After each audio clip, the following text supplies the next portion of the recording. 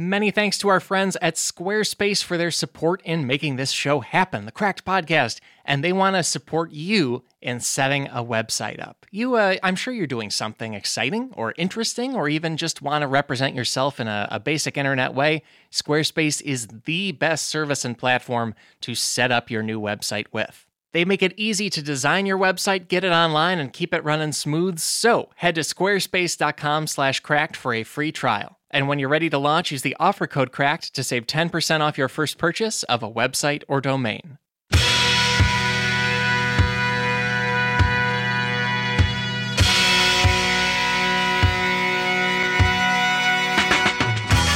Hey there, folks. Welcome to another episode of the Cracked Podcast, the podcast all about why being alive is more interesting than people think it is. My name is Alex Schmidt, and I'm the head of podcasting here at Cracked. I'm also known as Schmitty the Clam. I'm also known as Schmitty the Champ, and I am also amazed that I get to talk to Andy Daly. He is our guest today. Andy Daly. If you like comedy podcasting, I think you know who he is. You know him from podcasts like Comedy Bang Bang or his own Andy Daly Podcast Pilot Project and appearances and characters on many more. Also, if you like comedy outside of podcasting, just in general, you definitely know who Andy Daly is from his amazing work as Forrest McNeil on Review, like Pancakes Divorce Pancakes, alone, incredible.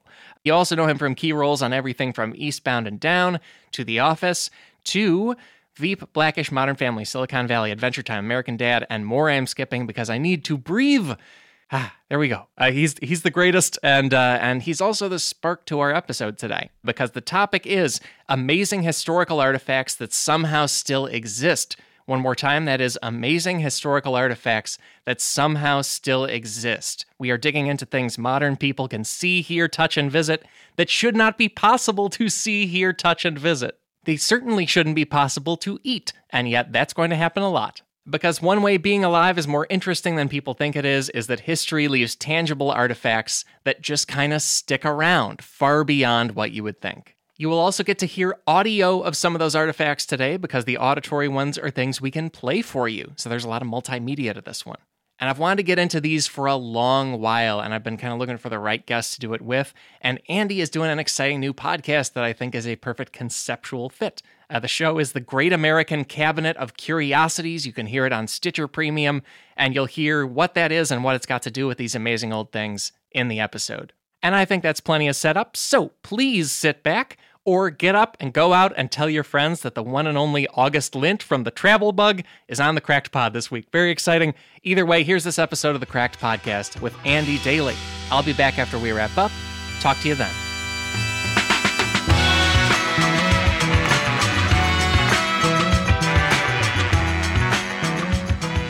I was curious what led you into wanting to use the Cabinet of Curiosities as a comedy conceit and as a thing. Yes, well, it was Sean Conroy came to me one day and he said that he was trying to come up with some idea to make use of all of the things that he has hung on to over the years. I guess his home is full of memorabilia and conversation pieces, and the one that really inspired him the most was Sean's grandfather was briefly the governor of New York. Oh, that's amazing. Yes, when Rockefeller resigned to become Nixon's vice president. Oh, man. Sean Conroy's grandfather, Governor Wilson, was the lieutenant governor of New York, who then became governor of New York and then lost in his first opportunity to be elected. He was not. Oh. But during that time, he went to the New York State Fair and met O.J. Simpson.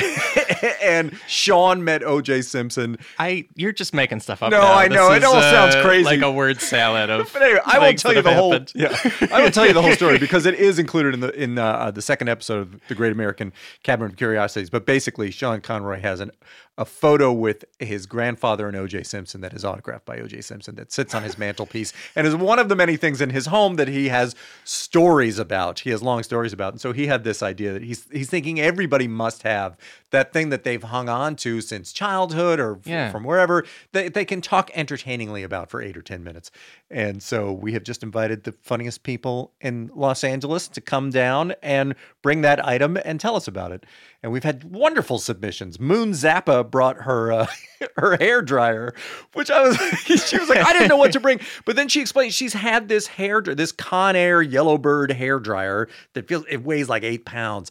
Oh. And she's had it since like the early 80s, and it has helped her to get ready for every date, every event, everything. It has been a part of every moment of her life where she felt like she had to look any particular way.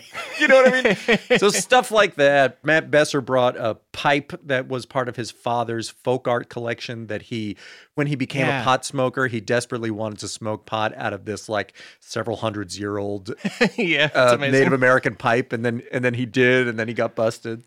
So anyway, that was Sean's idea. And so we crafted the whole rest of the show around it. I came up with a character who is an aristocrat. He is from a royal bloodline who has some connection to the cabinets of curiosity of Europe and believes himself to be an arbiter of what is and is not a curiosity. And so it's a bit of a contest, the show.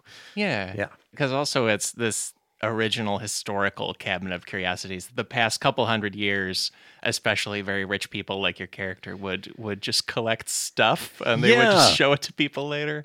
I guess they didn't have an Instagram, so they did this instead. Right. They were like, I'm going to have a bunch of things. I guess it started in the 15th century that like nobles and aristocrats would go on travels and bring back odd artifacts, but also people would go on travels on their behalf, and bring them back weird things.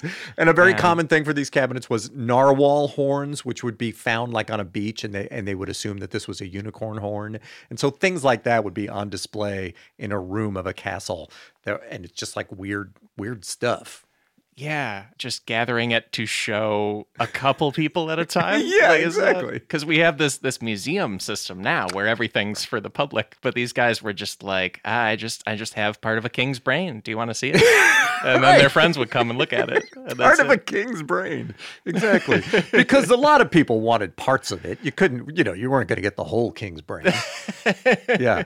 And then we're looking today, inspired a bit by that, at these artifacts that are just around in the world that people can see and experience and enjoy. Amazing things. Yeah. Yes, amazing, bizarre artifacts. I enjoyed reading about them very much. And a few of them are audio, so we'll hear them on the show today. You the listener, get to hear some crazy old stuff. Wow! And I don't know, since it's a comedy podcast and everything, why don't we do the old comedy records? Because this is a thing where Thomas Edison was the forerunner of like inventing everything and making money off everything. So he did like the first comedy records on wax cylinders in the late 1800s. So these are wax cylinders, and he's invented this technology and a device to play them, and is trying to figure out what should I capture on a wax cylinder. And probably comedy routines was not the first thought, I'm guessing. He probably started with an opera singer.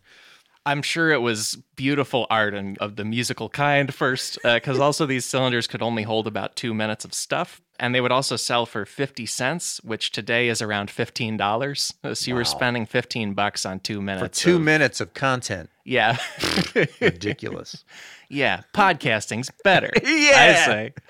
And so these were going out there, and he, like you said, probably started with beautiful music. That's the way to go. It was a while before he went, why don't we put jokes on there? Yeah. And folks, you're about to hear, this is an 1899 joke on a comedy record that the National Park Service held on to it, and you can just hear it. But so this is a quick back and forth setup punchline joke from 1899. Devin, go ahead and hit it.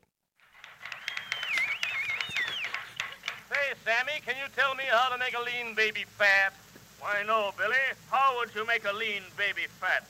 Drop him out of a third-story window, and he'll come down plump.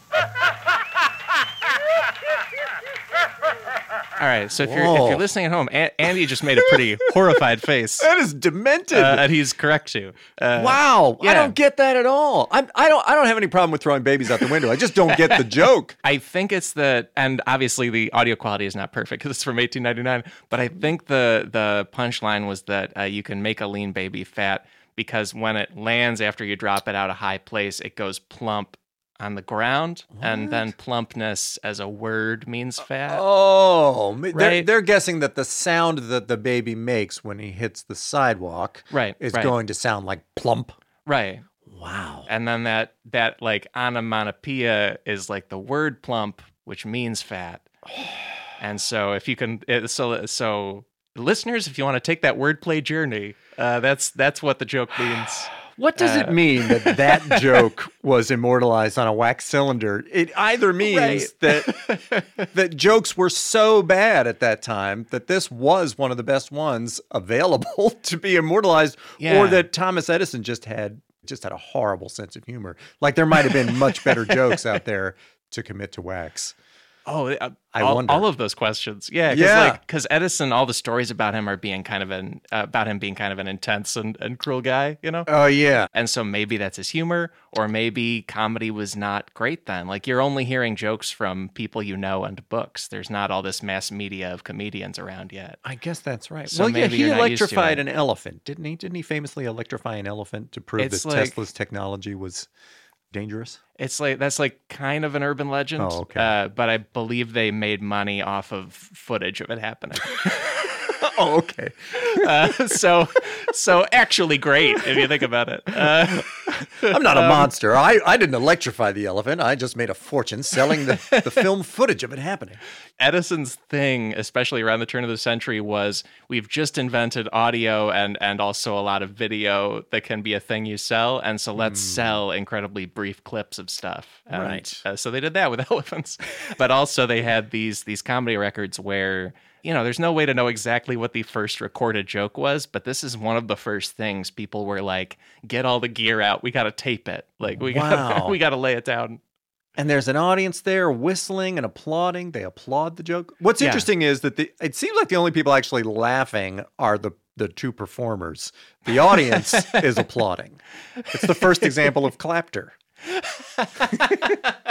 It's so far back. Like I feel like comedy advances so fast and develops Yeah. so fast that once you go even a few decades back, it's kind of an alien planet. Yeah, I guess that's like true. I remember hearing that there's that Woody Allen stand-up album where he's performing for like Greenwich Village crowds in the 60s. Oh, yeah. And their reactions feel strange to me. Like Oh. he'll do like one thing where the punchline is the Warren Report, and like everybody goes crazy. Really? In a way that feels very strange to me, even Yeah. knowing that that's the report on JFK's assassination. Yeah. Like it's weird. Yeah, if you ever try to listen to a Lenny Bruce album, it's just bewildering because he throws in Yeah. lots of, I guess they're pop culture references at the time. And I feel like I know some things about pop culture of the 60s, but I have no idea what he's talking about at all.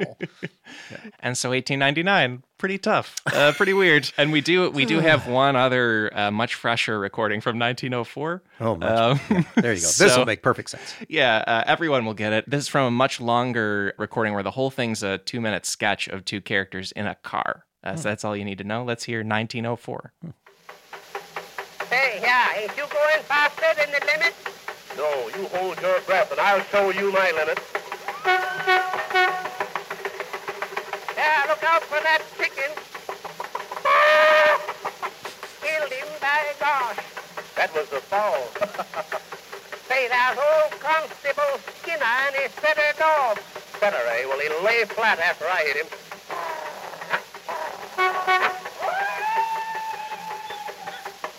Yeah, I killed him, too. Say, why, this is worse than murder.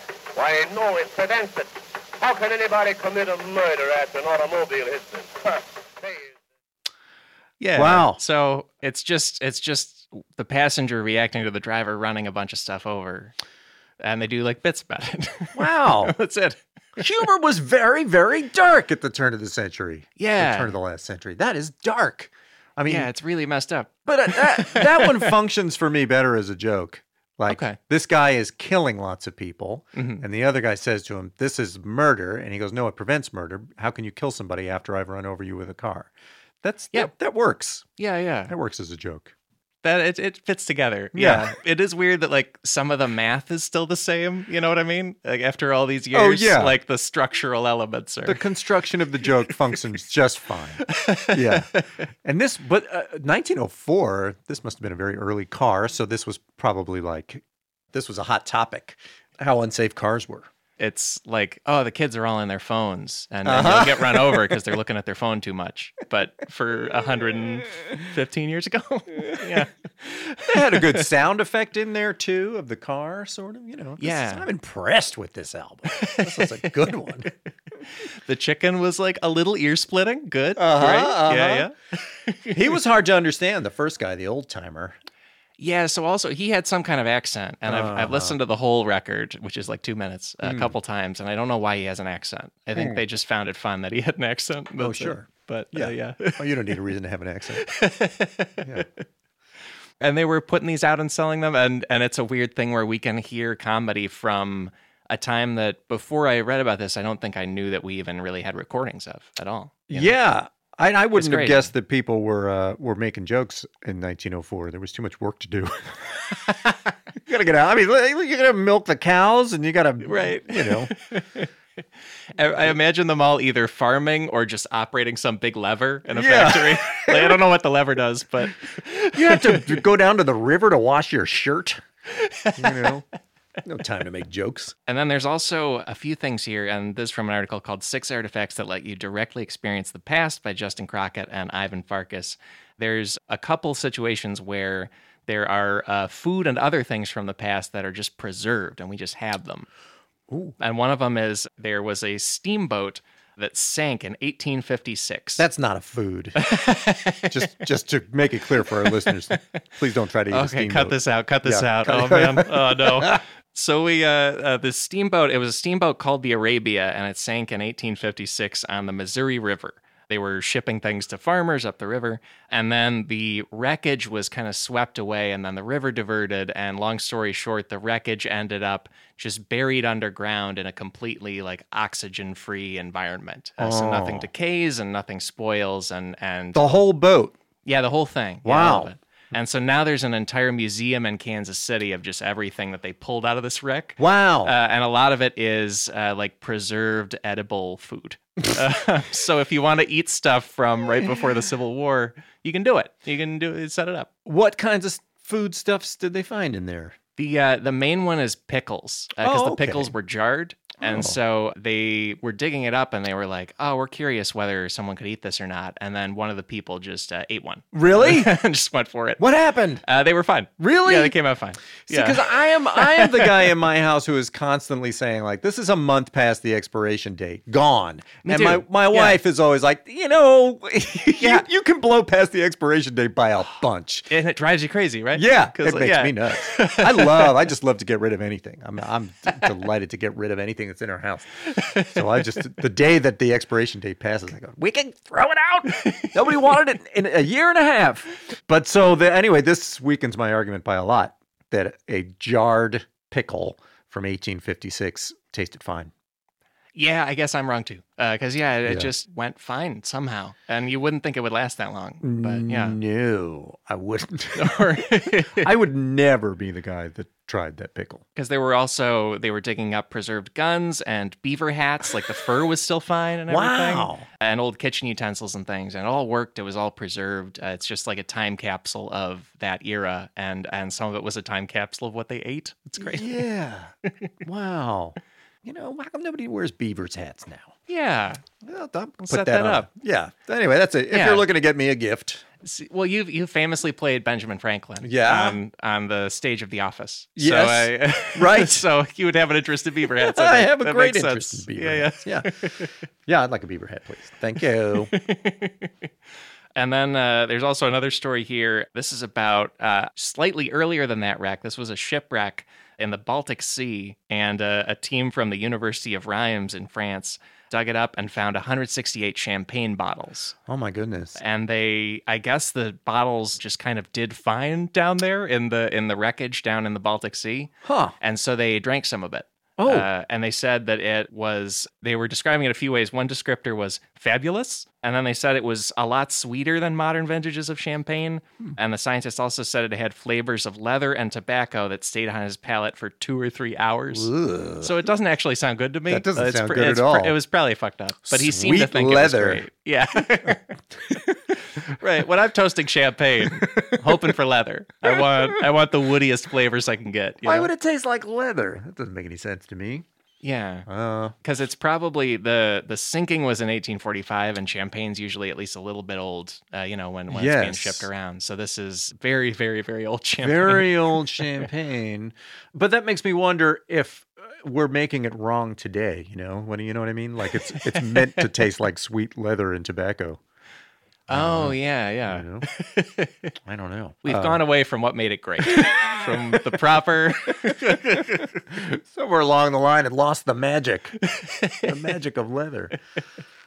Because obviously the older a bottle of wine is, right, the more expensive, generally, right? But is there a point at which you've crossed the line and nobody wants this anymore? You know, it's not going to be any good.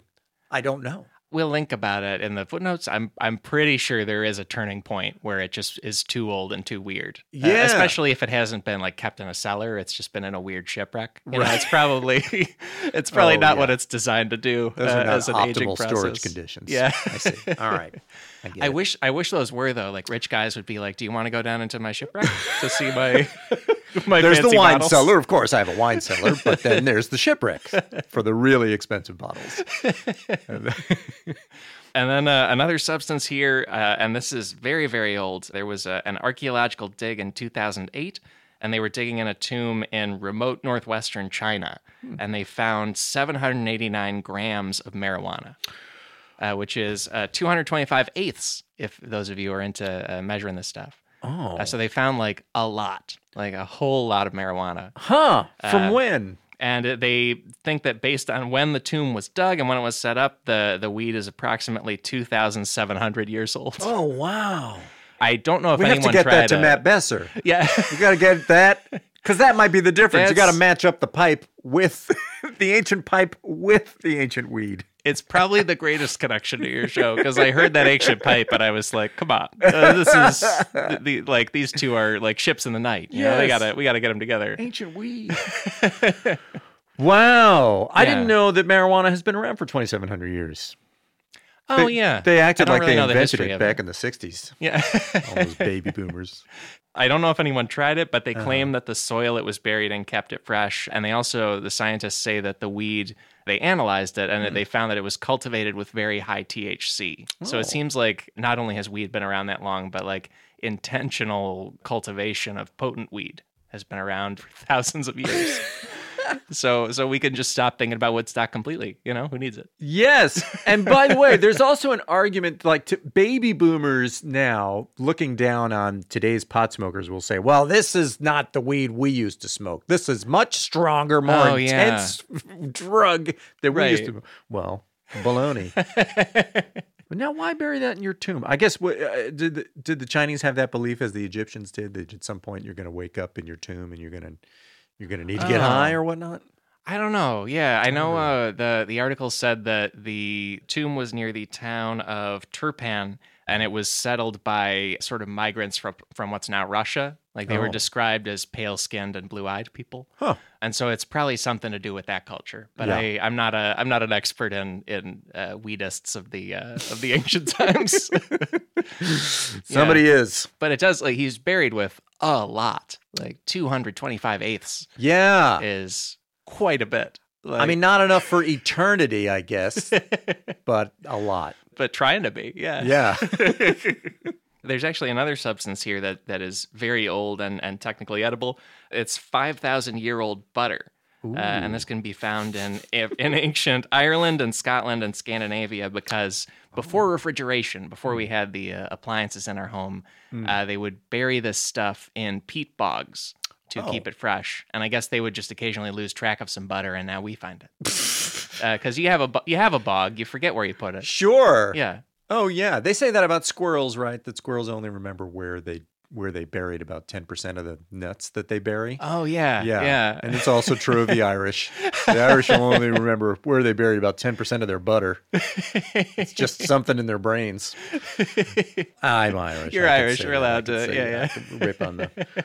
That's interesting. I never thought about that. You don't have a refrigerator. You've got more butter than you can eat right now. Right. You're going to bury it in a peat bog.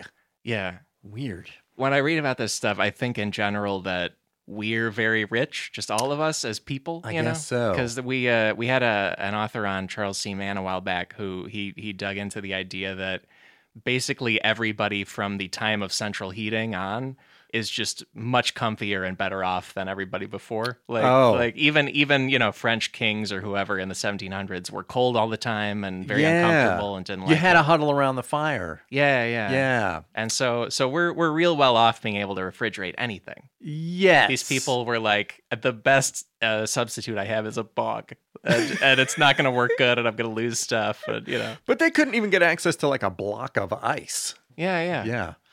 Wow. That sucks. We're winning. It's worth it that we've destroyed the environment to have these, decades of heat and air. Yeah. That's the best part. Yeah. I'd give anything. I'd give everything for this lifetime of central air. I did forget about that element as I was describing it. But it's a reasonable sacrifice. That's true. And this butter, so regular butter in your refrigerator spoils within 9 months. So even then, the tech we have, it does that. You can just freeze it if you want it longer. But a regular refrigerator, that's how long it goes. But farmers in Tullamore in Ireland, they found over 100 pounds of 5,000-year-old butter, and then people tried it. Oh, God. Yeah. Who are these? Where do they find these people? I'll try it. I'll do it. I'll put it on my bread. How is it? 5,000 years? I'll try it. Hand it over here. That's a terrible idea. Yeah. What happened to the guy that tried the 5,000-year-old butter? So they were also fine. Oh, my God. I'm like a pretty picky eater. I can't imagine being these people. But they did it, and they compared the taste to a couple things. One was dried out Cheshire cheese, which is the nicest of these. The other was athlete's foot, which, I don't know. I guess they tried that too. They were like, give me your foot. You got athlete's foot? I'll try it. Put it on my bread. Whatever it is, it has to be bread. There it is. I'll try it. The butter's not bad. It's pretty good. It tastes like athlete's foot. It might not have been an insult. That might have been a positive review. Well, and the one other taste comparison was, and this is extra weird, they said it was similar to old spermaceti. And spermaceti is the stuff that like whalers, like Moby Dick people would get out of a whale's head to make wax out of. A whale's head? Yeah. So that one, I really, really don't know how they knew what it tasted like. Because that came out of a whale's head? I'll try it.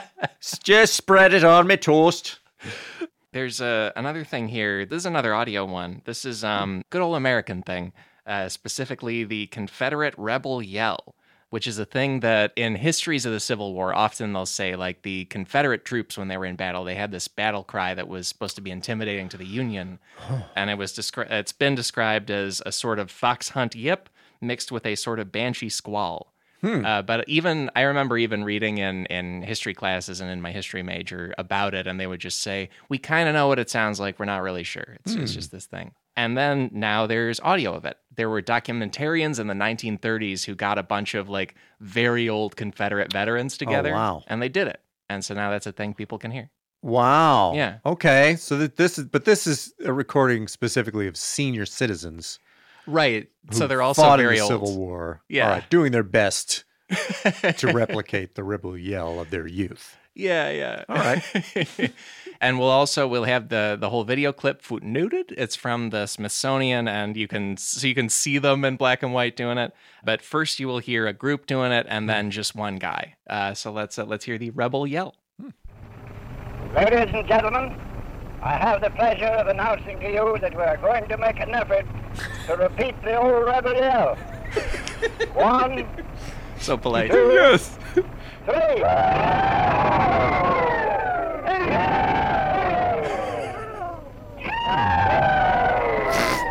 Gotcha, boys, gotcha.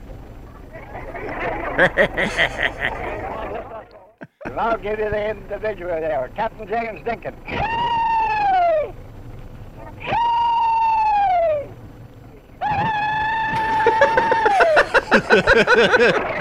Oh, big round of applause. Yeah. That is not an intimidating yell. That was what I thought too. Yeah. Yeah. Right. It's It's just not- kind of kooky. It's kooky. Yeah. It's not it's not a very manly sound. It reminds me, it brings to mind, remember when the old lady on the Sylvester and Tweety Bird cartoons would hike up her various trusses and run? It's like a kind of a sound that would be accompanied by. Like a mouse. It seems like a mouse has run across the floor. And a very proper old Southern lady is terrified of it. So if that's what you're going for, Confederate Army, job well done. Otherwise, no, I'm not scared by that. I hadn't thought of that. It's very like when Terry Jones is playing a lady in Monty Python. That's what it is. And is upset. Like, yes. We're going to war. Yeah. So that was what they did going into battle, and you can just hear it, even though the Civil War was 150 years ago. Yeah. Yeah. I mean, I guess it's weird. It's pretty weird. So there's that. If you're the Union Army, just like, well, they've all lost their minds. They sound crazy, right? Yeah. So that can be intimidating. These are not reasonable people. For more reasons now. Yeah. Yeah, right. And we also have another audio clip of even older, Virginians. This is a thing that you can also kind of still hear today, apparently, although there are fewer and fewer people who have it. But this is an accent that they have in a couple islands off of Virginia, Smith Island and Tangier Islands. They're in what's called the Tidewater in Virginia, and there's a Tidewater accent that linguists think is very similar to how people talked in colonial times or in 1700s Britain. So these islands are remote islands that people have been living there continuously since colonial times? Yeah, they're small and they're just little fishing villages, and I guess there's not a lot of people coming or going over time, and then also people have just kind of stuck to their accent. And so these are modern people talking that we'll hear, but we'll hear two different speakers who have one harder to understand and one easier to understand versions of this Tidewater accent. So let's hear that. I can him and your Saturday night. Right. They kid drove us by him out. I had to get out him. Mom's been calling and cussing at me all day. She was behind the counter. She said, "It's a lie, Jack." I said, "Who's that, Mom?" First permanent settlement, white settlement on the island, was in 1686. There's been people living here ever since. And there are about all of us that were born here on this island. We can say that our parents were born here, and our grandparents, and our great-grandparents, our great-great-grandparents. Got it. And right on down. No, I'm not saying stop the clock. I'm saying, gentlemen, we understand. You go back a long way. It's like Abe Simpson's story about an onion on his belt. It just keeps going. Great-great-great-grandparents and great-great-great-great-grandparents. We know how that works. Just keep adding a great. We got it. There we go. But those are people living in Virginia today. People today talking like that. That's really weird. I love that the first one was a joke. That guy got a laugh from whatever it was he said. I have no idea what he said. Yeah, we've heard a lot of old crowds. That wasn't a crowd. That was just his friends. But we've heard a lot of reactions to humor from ancient times. They're nuts. Yeah. Wow. What was it that was funny about what that guy said? I can't even imagine. That's really weird. Because that first guy, I have a hard time making out exactly what he's saying. I don't have any idea. The second guy is clear, but yeah. Wow, how weird. So linguists think that is that is how colonial people used to speak?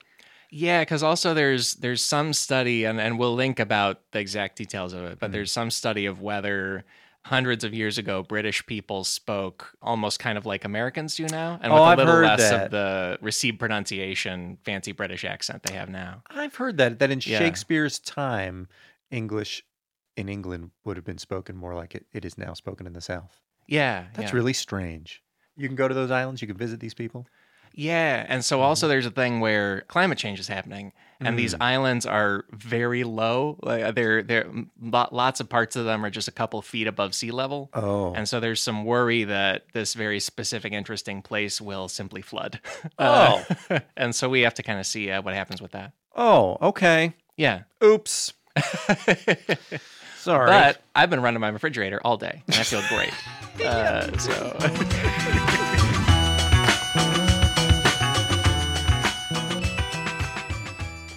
Why don't you turn your dream into a reality with Squarespace? Wouldn't that be nice? Wouldn't that be an interesting thing to do? I think so. Because here's the thing, the internet is a wild and wonderful place. It's sort of a modern cabinet of very curious things, and some of them are websites that people use to launch their passion project, right? To showcase their work, to sell products and services, or just to be out there on the internet. You can be one of those people by building a Squarespace website. They have beautiful templates created by world-class designers that you can customize any way you want. They have a powerful e-commerce functionality that lets you sell anything online. They have analytics that help you grow your site in real time. Also, everything is optimized for mobile right out of the box when you build a website with Squarespace. So your website will look normal and, in fact, good on phones and tablets. Squarespace also makes buying domains simple, so your website will have the right name for it. You know, I think these features should win you over, right? Isn't that great? It is. Head to squarespace.com/cracked for a free trial, and when you're ready to launch, use the offer code CRACKED to save 10% off your first purchase of a website or domain. That's squarespace.com/cracked, offer code CRACKED.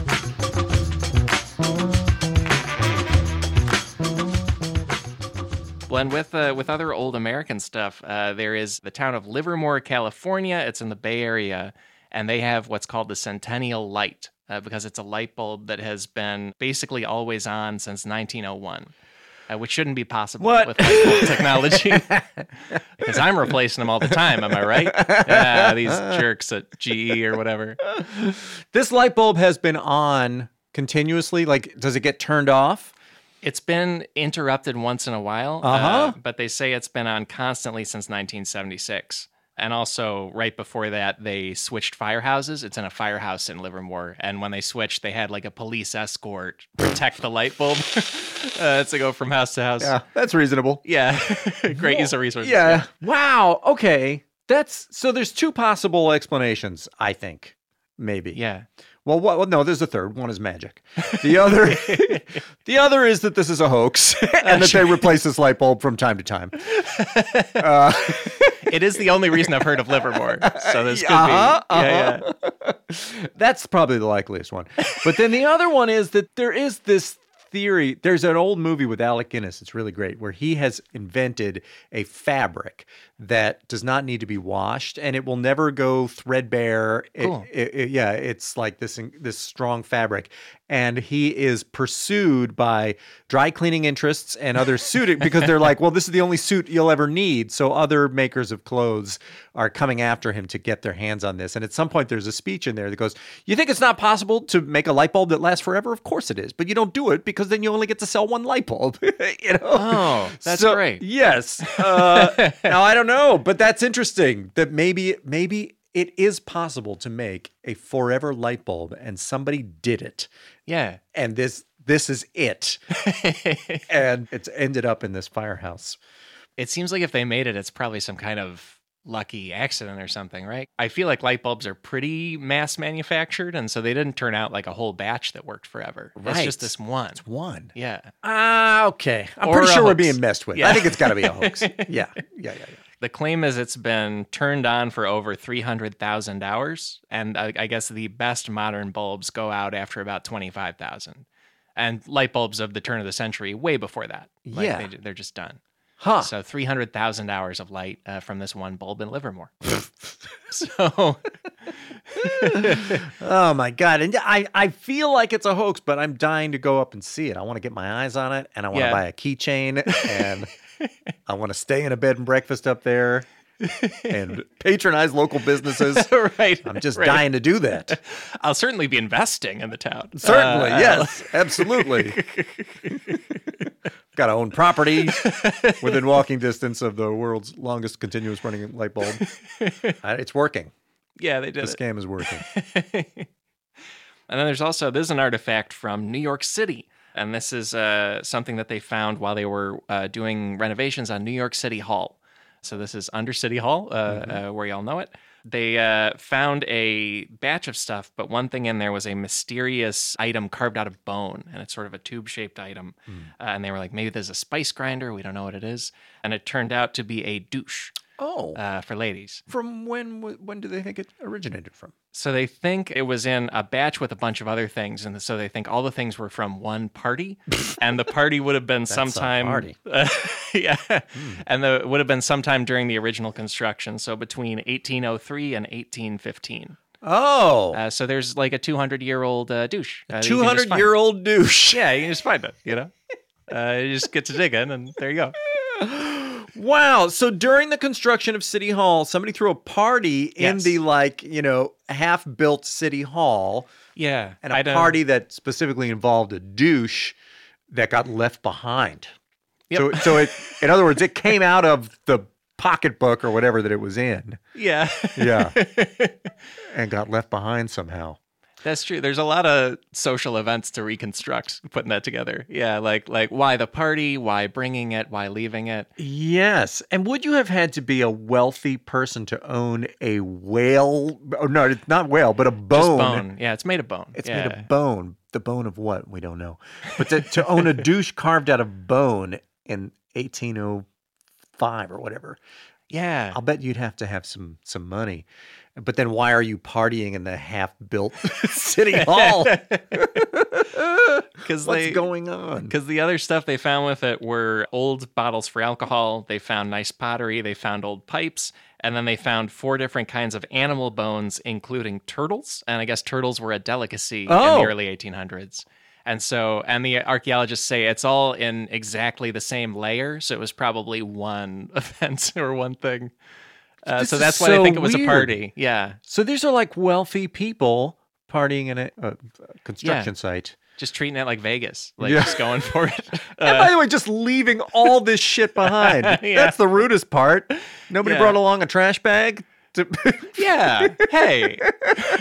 assholes.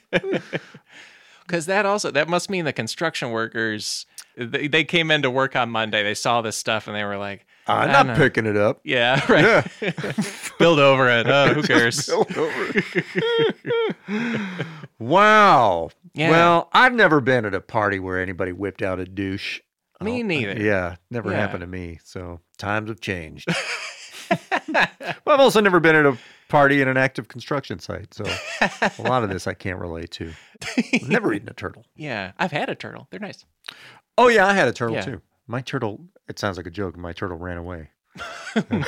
Oh. He really did. That's the origins of a comedian right there. Well, so this is an interesting thing with a home. This is a BBC article we're drawing on. Everybody knows Pompeii, the Roman ruins. Obviously, there's a bunch of preserved things from Pompeii because a volcanic eruption covered it and saved it. But there's one house there that the people studying it have called the House of the Tragic Poet, which is a very fancy nickname. Yeah. I think I'm going to call my house that from now on. You know how people name their houses? Welcome to the House of the Tragic Poet. And they mainly call it that because it's just covered in murals of Greek mythology and like kind of the whole history of it. And so they've actually drawn on it for a lot of knowing how that worked culturally for them. But the interesting thing is out front, they had a mosaic on the ground right out front of the door that was a beware of dog mat.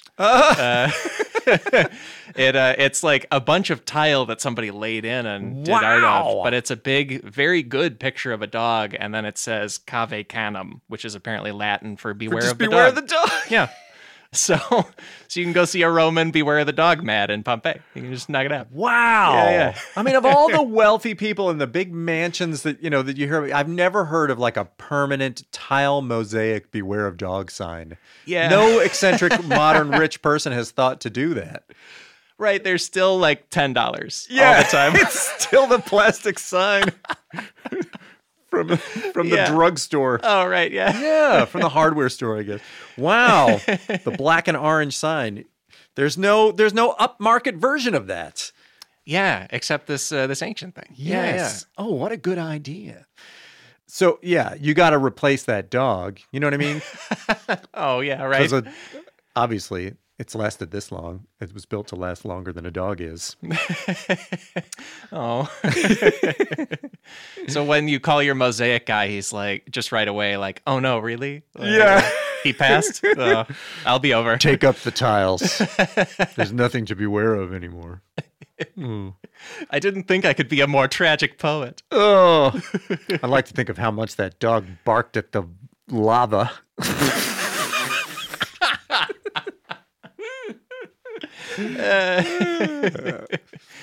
That's true. It might be the most commemorated ancient dog. Mm. You know, because it's probably, if it's in the ruins, they probably couldn't tell or whatever, you know. But it's yeah. like the most documented early dog, probably.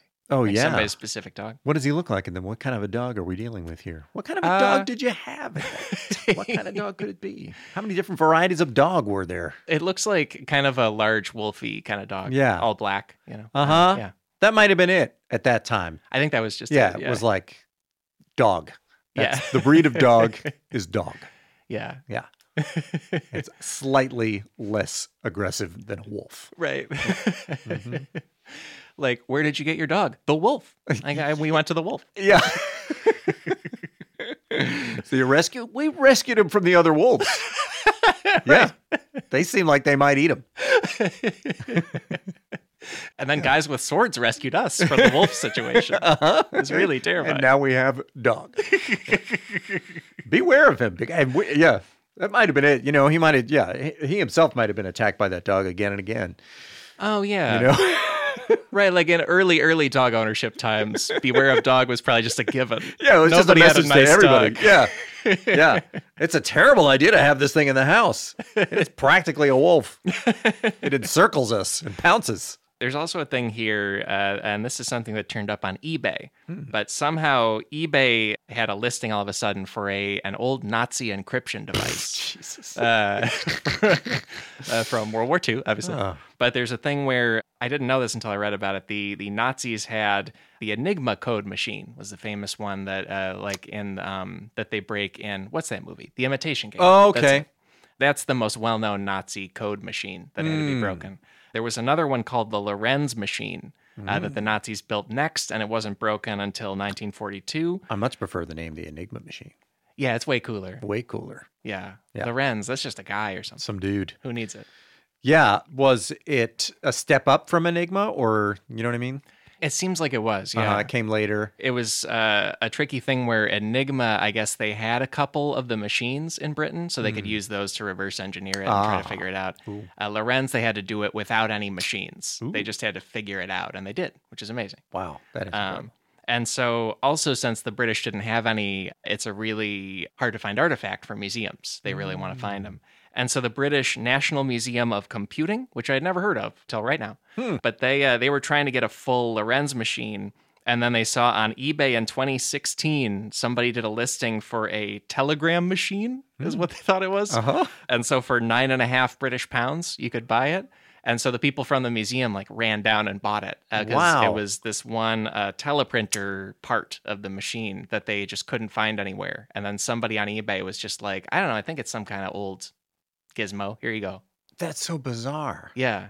Wow. And he wasn't able to explain why he had this strange thing? Yeah, I don't think they pressed him on it. It's also weird because I guess no questions asked on the Nazi yeah. code machine.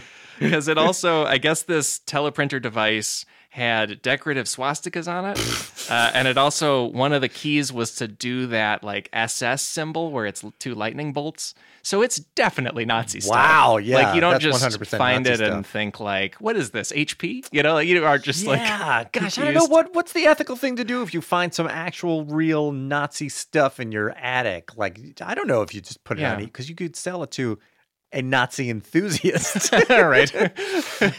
Yeah. I think the first thing you do is contact the British Museum of Computing, see if they want it. Yeah. Wow. So now they have a Lorenz machine. Yeah, so now they have a finished machine you can go see. But it was partly because they... Would have been nice to have that in 1942. It saved them a lot of work. And maybe some tragedies. But all right, better late than never.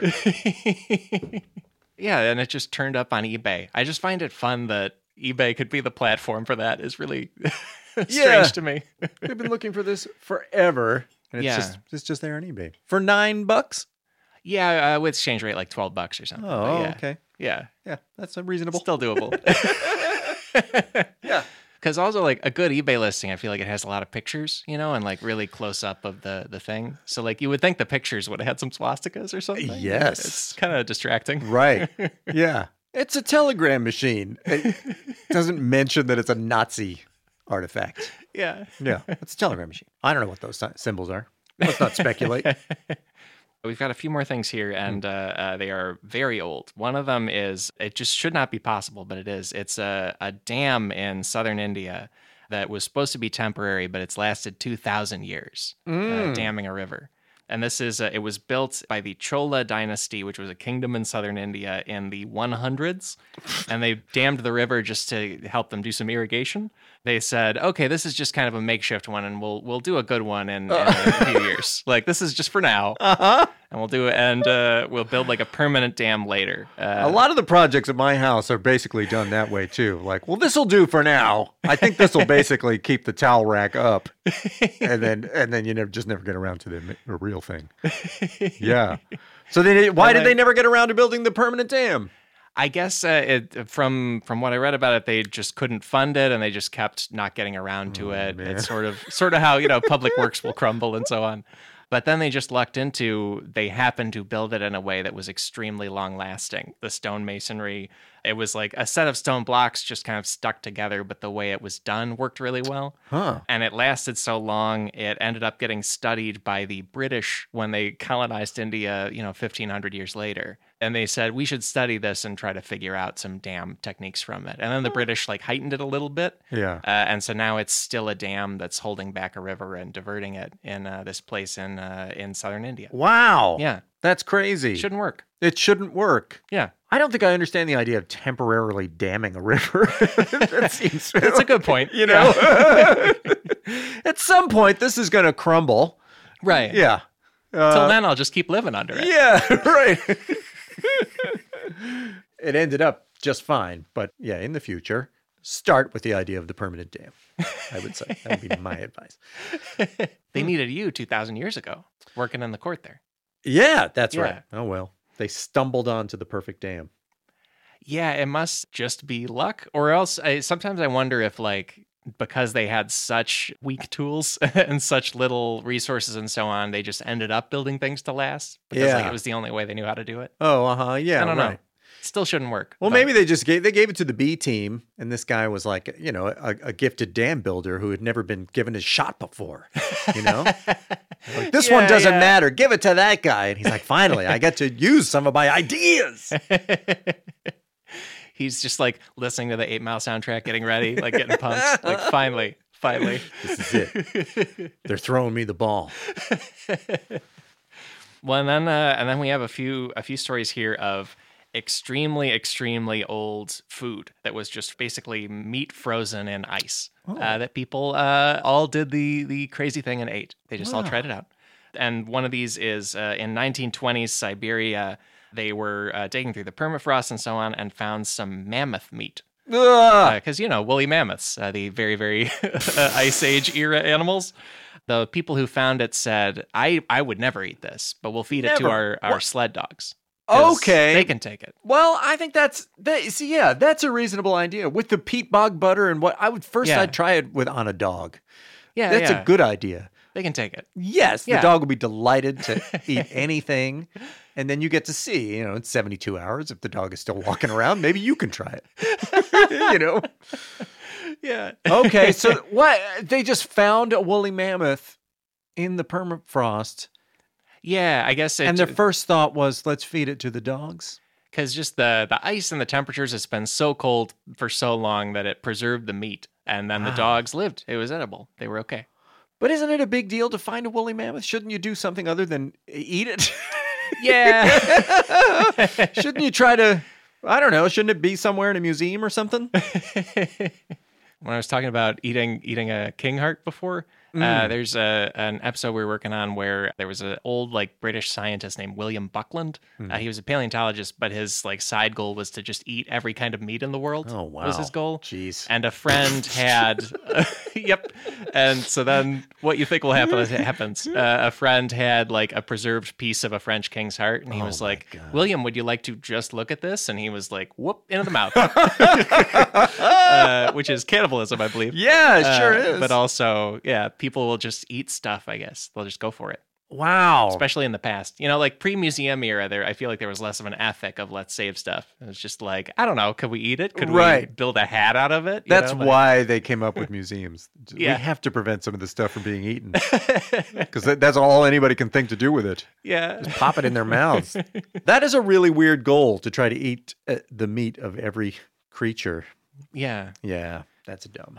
But also with this mammoth stuff, I guess they found more Russian mammoths. And in the 2000s, a scientist tried it. And he said it was edible, but also described it as awful and tasting like it was left too long in a freezer, which is just what it is. It's just what's going on. Yeah. It's the exact situation. Why refer to that guy as a scientist? Like, that might be what he does for a living, but that was not science. Yeah. Eating old frozen meat and then telling us that it tasted frozen. I don't see the science. Maybe that's the cover up. Like, just a guy got in there and ate it. Yeah. And they were like, well, how do we justify this? Okay, call him a It was for scientist. science. Yeah. Yes, there was a control group. I had something that was not woolly mammoth meat. And then I had something that was. And yeah. And there's also one other. This was in 1979 in Alaska. Another scientist did the wrong thing and found some frozen baby bison from, they believe, 36,000 years ago. Oh my God. So very prehistoric. And he tried it and said it was not only edible, but, quote, acceptable. So that guy was like down. He was like, let's do it. Yeah, that sounds a little more scientific. Use of the word acceptable. He's more squared away. It's a little more clinical. Yeah. All right. Well, they're not going to sell a lot of 36,000-year-old baby bison with just describing it as acceptable. I wouldn't buy it. That's a bad sales pitch. It's a bad sales pitch. That's true. Yeah. I'm glad he didn't say, like, it's better than the Impossible Burger or whatever would be buzzy at the, I don't know, meat marketing, but. No, you don't. But that's a weird thing to find a 36,000-year-old preserved animal Yeah. and think, well, I guess I'll eat it. Right.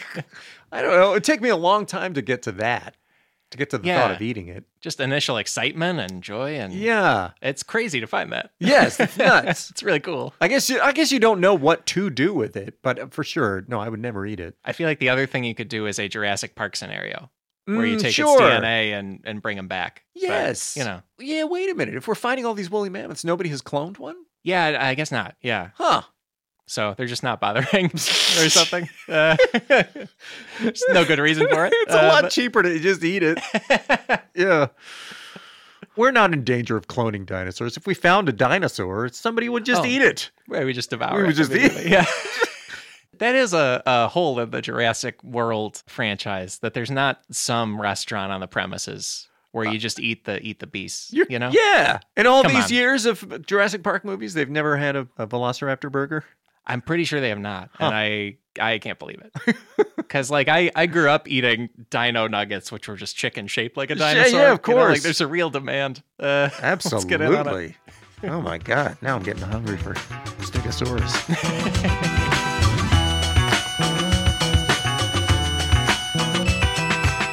Folks, that's the episode for this week. My thanks to Andy Daly for doing a really deep dive with me into some really, really old stuff. I think we both especially realized as the episode went on that we are definitely not the kind of people who would be eating these old meats and pickles and so on. I'm even a little picky about modern pickles. Topping, fine. Straight up, pretty weird to me, but you eat different, so that's fine. Anyway, point being, Andy was absolutely wonderful, and I'm so glad he did the show. And in our food notes, you will find a slew of Cracked articles featuring those incredible things we talked about today. You can hear those full comedy sketches from 1899 and 1904. Then there's also a BBC report featuring the ancient Roman Beware of Dog mosaic. And I hope you'll give that a look, because the dog art is really cool. It's a legitimately neat mosaic of a dog. It looks great. And of course, you will find the Great American Cabinet of Curiosities out now on Stitcher Premium with more episodes coming. And as Andy said, there's amazing guests on it like Matt Besser and Moon Zappa and many, many more people. And just astounding, too, that Sean Conroy's family has that legacy and tradition and crazy, crazy story. So great. And beyond all that, our theme music is Chicago Falcon by the Budos Band. This episode was engineered by Devin Bryant and edited by Chris Souza. If you love this episode, that's great. If you hated it, please let me know about it on social media. That's right, social media. A trove of bizarre antiquities in its own way. You know, there's always old tweets out there, old weird stuff. In fact, I'm going to link you to one this week. It is a tweet where Newt Gingrich says the following, quote, McDonald's grilled chicken McWrap at 250 calories is both a dollar and pound bargain. And quote and tweet, Newt Gingrich just posted that in 2013. I don't even think McDonald's paid him to do it. And it's just out there because Twitter is weird. You can just see stuff like Donald Trump Jr. saying he's a boob guy. You know, it's just a thing. I guess I'll link that one too. I don't want to build a whole gallery for you, but you get it. My own Twitter account is @AlexSchmitty. My Instagram is @AlexSchmittstagram. And I'm on the wider internet at my website, alexschmitty.com. That's got my show dates, my fun email newsletter of free internet stuff, tips, and more. And I'm here to say we will be back next week with more Cracked Podcast. So how about that? Talk to you then.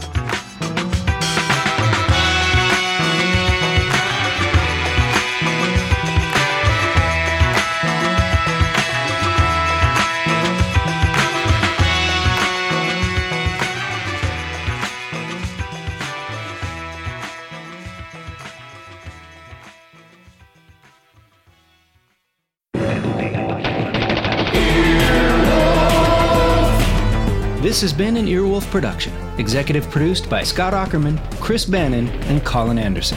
For more information and content, visit earwolf.com.